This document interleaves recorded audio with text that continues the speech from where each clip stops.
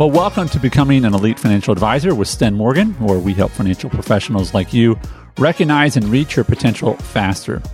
As a financial advisor, you're in a unique position. You likely started in the business by working for a large company, but many days you felt like a sole proprietor.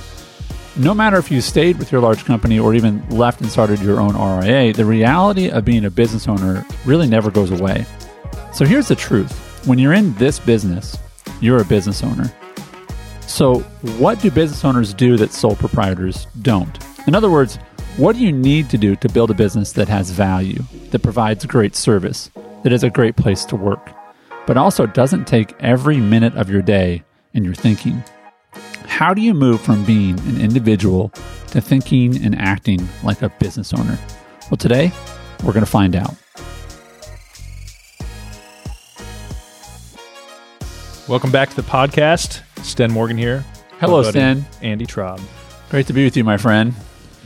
This is something that we talk about all the time. And it starts with a mindset shift, really looking at yourself differently. And then you start to make some real practical changes. So we're going to talk about, we've got kind of a long list, but some are more lengthy than others. But I love this topic. There's so many things in the business I think that you will eventually realize. It's kind of the idea of when you're 80, you're going to realize things that people have told you your whole life are actually true. And it just took a long time for you to internalize it. And a lot of these things, like we'll talk today, I went through a progression and, did it faster than most, but not as fast as I could have, of kind of sole proprietor, individual versus like, I'm a business. Right. And how does a business run itself? And so today we want to dive in and encourage you, challenge you. What does it really look like to run a business as a financial advisor, as opposed to all you're really doing each day is working to create an ATM that kicks out money to have a comfortable lifestyle? Right. It's a difference of, like you said, running a business versus I'm in the business of. Right. It's when you meet a business owner, right? Someone who owns a bakery, someone who owns a plumbing company, like, you would never question, do you own a business? Yeah, my name's on the side of the van. That's right. I have employees. My name's, on the front of the store, right? But there's something interesting, strange, weird, unique, whatever you want to call it, about this industry that those of you who are listening to this right now, some of you think, I work for so-and-so.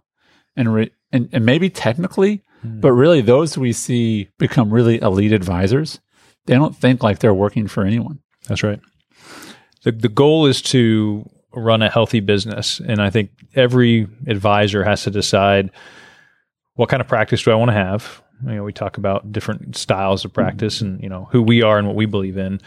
But also, is your goal to just work as hard as you are now for the rest of your life, making good money that will organically grow, and you will bring people onto your team to help maintain what you already have? That's one route. For me, I wanted to make a bigger impact, make more income, and work less. And to do that, you have to build a business, which is other people, which is systems, which is different compensation structures. That I started saying, I need to get enough clients to make enough money this month to pay my bills. Right. And I'm just going to keep doing that. I could have just kept my head down. I'm thankful that I got shook up at different times in my career to say, hey, maybe there's something different here. Like, what are elite advisors doing that I'm looking at them saying, what they've built seems really far from me. Yeah. But what are the components that I need to start building towards? And so today we're going to dive into those. And it's very, very important that you are honest with yourself and how you view yourself, and start where you are, right?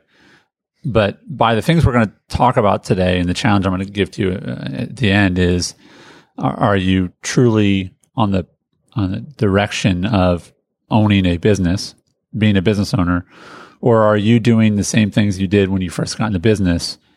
And somehow that magically things are going to change or be different. Just at a bigger scale, maybe. Right. Yeah. If making money is your metric for all success, that's fine. I know a lot of advisors making a bunch of money, but they're working hard. They're not really satisfied in that. Like, they feel like something's missing. And if I'm speaking to you now and it's hitting something and you're like, yeah, I feel like there's a better way to do this. I feel like I'm just grinding each day, that I'm not really running a company. There is a path to that, and it will feel like a big step. I remember meeting advisors that were 10 years older than me being like, there's no way I can handle that complexity. They have how many employees? Yeah. Wait, they came up with a compensation structure? Like, they have insurance? Like, it feels like a lot. So today we're going to kind of hit some key ones, and the hope is, and I'll even challenge you at the end with a specific one that is not a big change, but it'll help with the mindset shift. How do you start moving in that direction? Absolutely. Absolutely. So let's begin first. I think that the way you identify yourself, and I mean this as in, this is one of the cool ones. You could change this today. You meet someone on the sideline of your kid's, soccer practice or something like that, and they say, what do you do? This is when you could identify yourself differently, and no one's going to go, wait a minute. No, you're not. They're not. Right. You can simply identify yourself and say, well, I own a business. That's right. So that's the other way is, how do you identify it? Or do you say, I work for, right? That's right.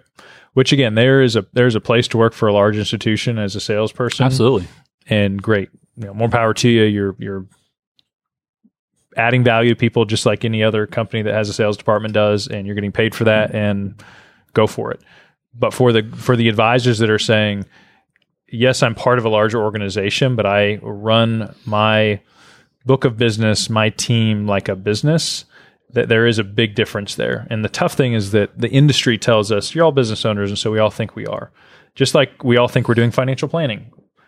But are you? Right. And there's some advisors I've met, they're like, until I feel that, until I know like I am truly running my business as a business behind the scenes, I don't feel comfortable holding myself out to that. Yeah. But I also know I need to get comfortable with that. So I need to start making changes behind the scenes first. So let's talk about some behind the scenes. What are some things that you have to do structurally, the not sexy stuff that's sort of like, you need to make this change if you're going to eventually operate like a business? Yep. What are some practical ones?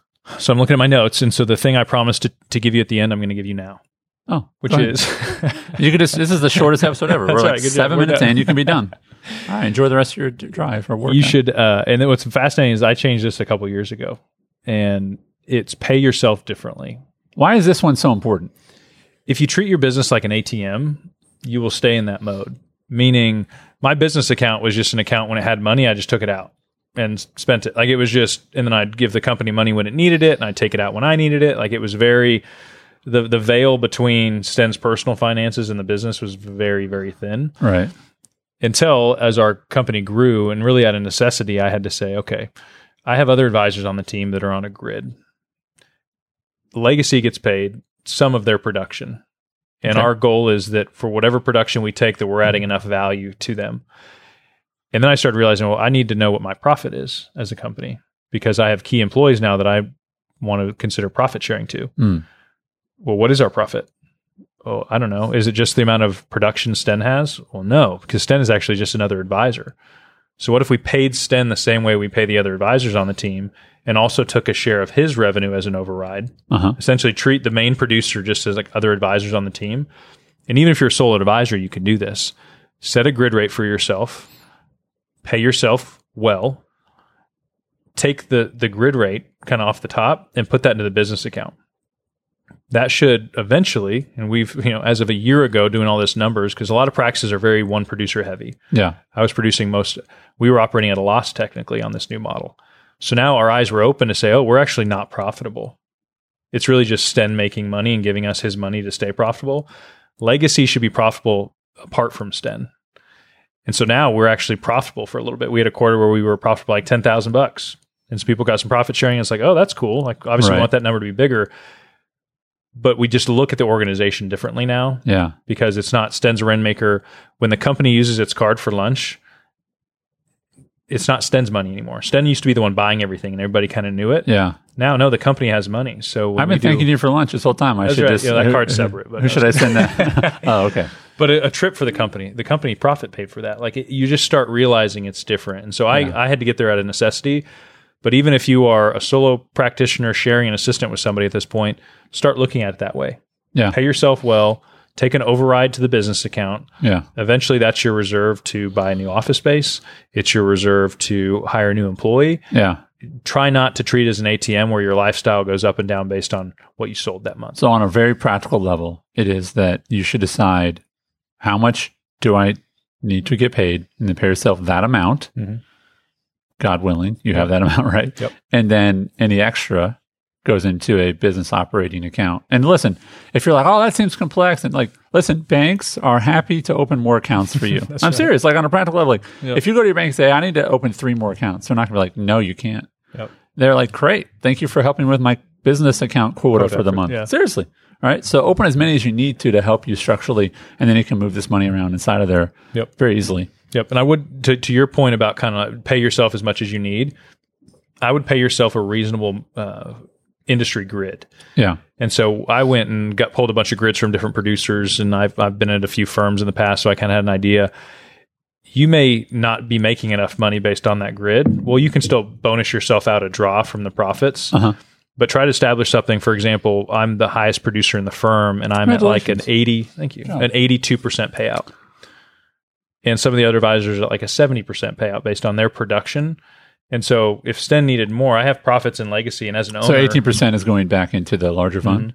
So as an owner, I can always distribute funds to myself quarterly if I need it. But try to put some type of system in place you feel comfortable with that you can tweak and hold to it. But even that small... meaning 18% shift there is that's a powerful shift, because you're not going, oh, I made 4,000 on that policy, I got 4,000. That's right. Right. You go, no, like the company, right? And there's just something healthy about that. It is. Right. And then as you move to add more people, if that should be the case, then, structurally that makes sense. Because then it's not like, oh, that they're taking money from me. No, we've got a company account. We've got money that, right? So that's a very practical change. And what's tough about our industry is that, and I'm fortunate enough to be in a place where I speak and meet a lot of advisors, that you realize like, oh, people are actually doing this, where I was before, it wasn't even on my radar yet. And I would have loved to start doing that sooner. I just didn't bump into the person. Is it just because everywhere where you were, like everybody just paid themselves? It was just... Probably so. Yeah, I think it was more in like the insurance space or the brokerage firms I was with. It was like, hey, I made $50,000 this month. That's good for me. Oh, okay. And it was less organizational at that point. Yeah. I could have, though. There was nothing stopping me. It was just I was kind of mirroring what was around me. Yeah. And a lot of our message is like, don't just be a copy of what you happen to be next to. Yeah. Like there's a better way to do it. Yeah. And what got you here isn't going to be necessarily what gets you there. That's the other thing. Don't do rookie stuff. Right. Rookie stuff behaviors. Is ATM. Yeah. I sold a policy. I made money. I'm going to go spend it. It's in my bank account now. Right. And the company's always at a zero balance. Right. And you do that because like that you're trying to survive. Because you have to. Right. Right. Yeah. All right. So what are some other really practical things? Again, not the most exciting, but really when you put them in place, you go, oh, you know what? Really grateful that I took this sort of mature preventative measure that I did when I think about structuring my business as a business. Yep. And when we think about the stages, you've talked about this a lot. There's rookie, there's things you need to do at rookie. There's things you need to do at stable. This is a maturing to comfortable-ish is when people start realizing like, oh, my bills are paid. Like, oh, there's some margin. I want to start thinking this way. Right. That you need to have things like an operating agreement for your company. Define that. A document that lays out how things are handled in your business. Okay. In advance. You may have a partner. You definitely need to have one then. You need to have potentially a key person policy. Legacy is not yet to a place to where if I cease to exist tomorrow, disappear, get hit by a bus, that they would thrive immediately. Yeah. But what if they got a $2 million death benefit paid in to go hire somebody to help run the business? Yeah. This thing, it would We'd continue. Still be screwed. That's right. We need you, buddy. A $50 million policy. There you go. A succession plan. Yeah. Who is that? That's a big one. That's hard for advisors. So I got to know another advisor. What if it's an operator? What if there's somebody in your business that could run and maintain it and find another advisor if something happened to you? There's some version of a succession plan you could do quickly. Well, and we had this happen with one of our members who passed. And thankfully, they actually ended up finding the paperwork where it was like, I want this person to take over. And so they were able to transfer his book appropriately. Yeah, that was, but for a while, they didn't know. Tough. That wasn't clear. Yep. Tell me, what are some things that you will prevent from happening if you do? I kind of want to scare some people. Like what? Yeah. If you, for instance, with the operating agreement, what's a bullet you would dodge if you don't have? This would be, the idea of the only ship that doesn't.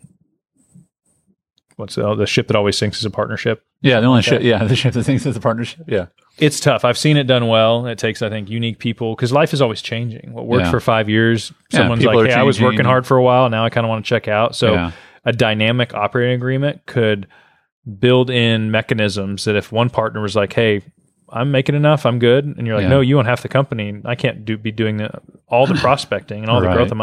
Okay, well, if a partner in the document decides to leave, their share of the business will be reduced by proportionate to the production. Or like, oh, I want those profits in forever. No, actually, you get 6 months and then you're out. That's versus, right. You know what I'm saying? I mean, you get, and what's funny is you see these things in like professional sports, Nebraska's coach just got fired. Oh yeah. Okay, and he had a $15 million buyout. If they would have waited till October 1st, which is like 3 weeks from now, it would have been $7.5 million. Ouch. So homeboy made 7.5 by getting fired. He was like, hey, would you get that form back to me? Yeah, let's, I can bring that to your house if you want to sign the form. But the point is, that's not abnormal. People are like, yeah, they have contracts. Like, that's right. Then have a contract. That's like, right. Say, oh, but we're buds and we've been in this for so long. We're doing this. Yep. Get it in writing. That's right. And a real practical example, this is recently, as Legacy has grown and we have other advisors come on and we've built a brand, we've built prospects. I share prospects with other advisors on the team. Sure. A new advisor coming here, anything that the firm generates for you as far as prospects, my goal someday is not to try to take a book away from an advisor. If one of my advisors came to me and said, Sten, I want to move to Florida and I think I'm going to do my own thing.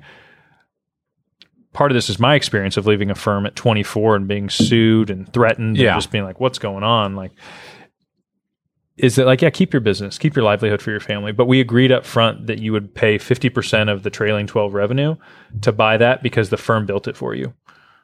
And it's fair and it's clear. So they always know if I want to make that decision, it's not, I got to be sneaky and leave a letter and then leave and then call my clients. It's like, no, it's totally, call your clients. It's fine. Yeah. We'll help you transition. Right. But it's also, we're going to set up a win-win early on. Yeah. I think that's nice to talk about it now when things are great because there's no way anybody's agreeing to that when stuff starts to go down. Well, and here's the other thing. Make your worst case scenario not that bad.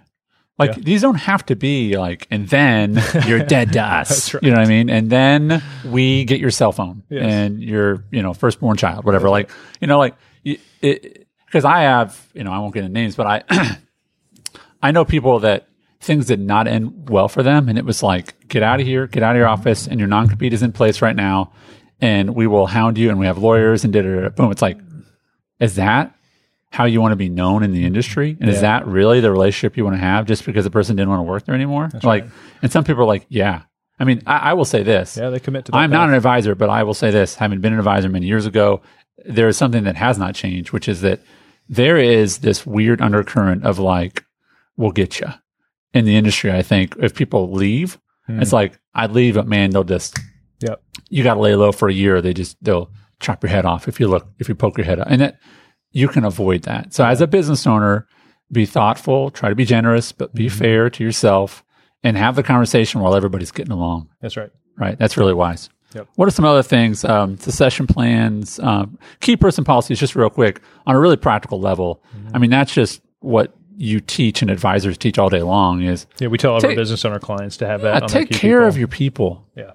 Right. I mean, really, what if the business that stops, but all of a sudden every team member, that had been with me for 4, 5, 6, 7 years, helped me build a lifestyle, was able to have, $200,000 to go find another job and start over, even if the business didn't continue. Yeah. The hope is somebody would step in, the business would continue. They'd still love their job. But without something like that in place, people are scrambling just to try to keep clients happy, just to keep enough revenue to come in, just to. Well, let me throw you a curveball. We didn't prep this, so we can edit if it's, whatever. But here's the thing. Let's just say you have an admin and, like they're full-time admin. Yep. You don't have any other, like, would you say, is it fair to maybe have a policy that took care of them to some degree? I mean, is there anything you could do for them? So it's like, because they're out. If you're out, they're out. Is there anything you could do? That's where, depending on the relationship. Yeah. If I had let's think best enough, case scenario. Like they've been with you we have some advisors we know that like their admins are like, they're amazing, into their life, right? That you go, I want to make sure that so-and-so is taken care of should something happen to me. I mean, and I'm not saying you give them $10 million, but like, is there something there? You're like, because also who's paying for the policy? Yeah, I mean, the business, you're not deducting the premium. So it could even be your personal policy you have for your family. And you say, I'm going to have a $2 million term policy, but I'm going to designate 10% of the death benefit to my company, which goes to this person if something happens. Again, those are just conversations you can have internally with yourself or your spouse and go, you know what? Geez, Amanda's been with us for 10 years. Like, I would hate to just sort of leave. Like, because imagine this, folks. Like, there might come a day, because this happened to one of our advisors, like, that they just didn't come in the office on Monday. What happens to the staff? Yeah. It's really sad and scary to think about, but that's the business you're in, right? And that's their unknown, is that a lot of this hangs on a specific person. And yes, we all think we're invincible. But what if your staff did know, hey, just so you know, this is obviously a small chance, I'm not going anywhere, but if something did happen to me, I want you to know that I'm thinking about you, and I'll provide for you to find something else. Whoa. Thank you. Like, what does that communicate to them? Yeah. That you're important and I care about you. And so all these little things, and there's so many different nuances. You can customize this as many ways as you want, but that is a business owner thought process and conversation, as opposed to like, I don't know, I'm good. I'm just building my bank account and buying toys, and this is my ATM. And when I try to work harder, it kicks out more money. When I want to take it easy, it doesn't. Eventually, what Legacy is working towards is a more fluid profit sharing model. As you hit different benchmarks in your role over a certain period of time, that we have a pool of profit to do a company trip, that we have a pool of profit for people to get bonused. I've bonused people around Christmas and done that still, which is fine. But my progression is moving me towards something that is more formal. Yeah. Well, and I think you're being a little modest. Like we had a Christmas event last year, and I was like doing the math, and I was like, okay, welcome to 5 figures. Like nice, it was, and it was myself and spouses, and it was, a very nice hotel and, amazing dinner. I was like, I knew we were going to eat there. I did not eat for 2 days before because I really wanted to maximize. And, I mean, in all seriousness, those are the kind of things you can do and you can feel really good about. And it's not like it's coming out of your pocket. It's like, no, the company paid for this, right? Okay. And again, if you talk about how expensive it is to hire someone new or to get the best talent or just to have a healthy culture of people working hard, those things matter. That's right. Right? Yep. All right. What else?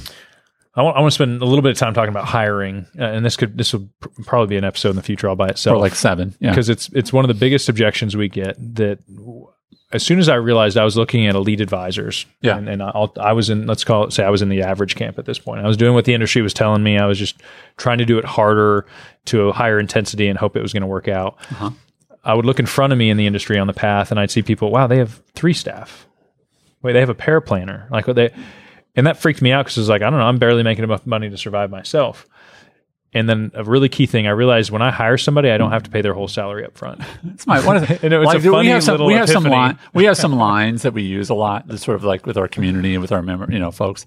But that is one that I'm like, and I remember, and listen, because I'll have these coaching calls, right, with advisors, and I'll say, get off and hire somebody. And I said, and remember what Sten says. And they're like, you don't have to pay him the whole salary at once. Like, it's become this thing. But it is such a great reminder. Like, man, I can't afford $60,000 or $50,000. Like, it's not a NFL contract. That's right. It's not a signing bonus. That's right. Like, Bob doesn't get $50K up front. You know what I mean? That's right. He's going to get $4,000. Yep. Right. And so I think the basic truths we can agree to is that you need people on your team. If you want elite practice, if you want to follow the model we're setting, non-negotiable, and the kind of practices we want to be in community with, you have to have good people. Period. Okay. So we're not arguing that. We all agree that you don't have to pay them all on one day. So hire somebody. So if it's just you or you have a half-time admin, the question is, this is where you have to challenge yourself, and the confidence has to come a little bit, is if you gave away half the stuff you do, which if you're a solo advisor or even solo with half-time person, like, you could probably give away, 60 to 70 is what I always shot to give away when I hired a new person. If you cannot generate $5,000 a month by giving away 60% of what you do, 60% of what you're currently doing, that's the problem we should talk about. The hire is not the issue. It's how come you're not being more effective with your time? Part of our advisors are saying, well, I'm adding planning to make that up because I'm not naturally a good prospector for investments. Which is like a plan. That's one plan a month. One plan a month. We'll hire you somebody that makes your life so much easier. And by the way, you just freed up, I don't know. I mean, 6% of your time in a week, it's 40. I mean, that's 24 hours a week. If you can't get one plan a month with 80 hours of effort, let's talk about that. Please call us. Yeah, that's right. We can help. So the hiring thing, and obviously there's how do you hire well? What's the onboarding? Like, that's something we help our community with, and our upcoming mastermind when we launch it is going to be heavy in that, because you have to have a team to build a great, thriving planning practice. And I was having a meeting with Jamie the other day, and I said, okay, let's just assume right now that Sten generates 80% of the revenue for Legacy. The future state, what we're shooting for is that Sten, it's flipped. That Sten is 20 and the firm is 80. Yep. Okay, well, how do we move to that? Well, it means we hire people, but it also means we hire better people. Yeah. It means we hire head of departments. And all of a sudden you're in a conversation where for me, I was hiring a certain level of person. I had to get comfortable with a $60,000, $70,000 a year person. And all of a sudden I realized like, wait, that kind of person is like $100,000 or $120,000. And so I'm all of a sudden having this realization that like, wow, big companies hire really good talent, and really good talent is not cheap. Yeah. So what does that look like? And so there's always these questions to it, but the foundation is you need other people to have a business in this industry. You don't have to pay them all on the first day. So the conversation should be, okay, what am I doing with my time, and where am I going to go find this person? Or should I find this person? Yeah, yeah. Some really practical things. When that person comes on, you need to be able to have KPIs, measure their performance. Yeah, it can't be your feeling. I spent years like, hey, they came in late, or I don't know if we're getting stuff done. And that I think it's frank, to be honest, and I think it's easy to fall back into that all the time. Yeah. I mean, it just is. I mean, it's like, I'm having a bad week, and what do you know? I feel like my assistant's not this. It's like, that's right. What a quinky dink, right? Like, exactly. Or it's like, no, like it's our job as leaders to make sure that we know, the stats. How are we going to measure them, right? And it's results driven. People need to be in the office and things, but there's something about if somebody's hitting the results you need in their role, and results are not just coming into the office and moving stuff around. We've had seasons of that to where people were just like waiting on Sten to tell them what to do, and I'm like, no, create, do stuff, like add value. Don't just. I didn't hire a bunch of people to just keep it where it is. Right. It's like I hired people to level this thing up, and you have to have KPIs. You have to have figures, even for our processing, our relationship managers. I know how many service items we had that month. Yeah. And what's cool is if they say, man, I'm just overwhelmed, this is too much. I look, and this happened a few months ago, and I was like, actually, you had less this month than you did last month. But if you're having a hard day, let's talk through that. But like the numbers are key. Right. And then you have more of coaching conversations versus like critical conversations. Well, and coaching conversations, because, and I actually I don't know, that's weird you just said that, because I had this conversation 2 days ago with someone, and it was the difference between coaching and criticism. Is coaching is preventative, right? And then coaching reminds you of something you told them beforehand.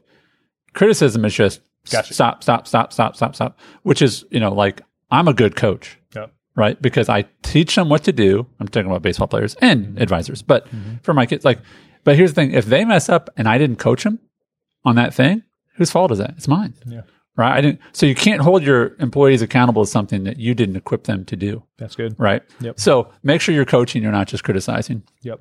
And you've done a good job of this. I'll say one more thing is that keep track of things. Like I've done this where I actually go, mistake. And I'll go, okay, hey, listen, I just noticed these 5 things. Let's talk through them. Let's figure out how to fix them. What do I need to do better? Yep. Then it's not like, I feel like you're kind of off. Like, okay. Versus like, hey, here's 5 things that like actually we messed up on. Yeah. Like, what can we do about that? Yeah. That's not a personal attack. That's a teachable moment. That's good. I like that. A couple other things here. Someday you may get to a point where you have other advisors on your team and you're supplying resources to them. This is where legacy is, and an override comes to the firm. Right. Whole different nuance of, do those advisors see what you're providing as valuable? What's their grid rate? Is it competitive? Do they get an office space, but at what production level? And that's a lot to dive into, but those are the kind of things that if you're not sensing it now, will come someday. Yeah. And my hope is that you're anticipating it as opposed to, oh no, it's upon me now. Yeah. What am I going to do? Well, we can end with this, which is that we were talking about this earlier, is if you're thinking about who are the next 2 people I need to hire, what you're doing is you're thinking, who do I want to become? What's the kind of business I want to grow into? If you're thinking about that, it might be 5 years off, might be 2 years off. But when you're thinking about that, then you'll grow into that business versus just sort of being reactive. That's right. And it's not, my last comment, it's not always more. You're not going to add 2 people a year forever. No. Some organizations do that, but you can have an amazing business with a lead advisor, a junior advisor, 1 or 2 relationship managers, a practice manager, which is a really interesting role as firms get larger, and maybe a supporting another senior advisor. Like 5 or 6 people could be a $3-4 million plus revenue firm. Yeah. And then you just need to start preparing yourself to say, hey, do we have a relationship manager in the wings that if ours just decide to leave? Right. Then you're less scared about people leaving, because life does happen, because you're prepared. You have some prospects in mind. Yeah. Well, thanks for taking the time to listen to today's episode. Let me challenge you to do something right now. Decide which of the things we talked about that you're going to work on next. what are you going to start moving on to go from an individual to a business? Don't just say you're going to do it. Talk to Siri or Google or whatever AI friend you've got that can schedule an event for you right now on your phone and make an appointment to take action on whatever that next step is. And if you're already functioning really as a business, then make sure that you also choose something that you need to improve on. Schedule a time to work on it. And we have seen an uptick in reviews and ratings on iTunes, so thank you for doing that. If this episode has been helpful, then here's something really practical you can do. Find the share button in whatever your app you're listening to or on your computer. Find the share button and share it with someone. Share it with 2 people, share it with 3 people. They will thank you, and we thank you as well. So on behalf of Sten Morgan and myself, thank you for listening. We appreciate you.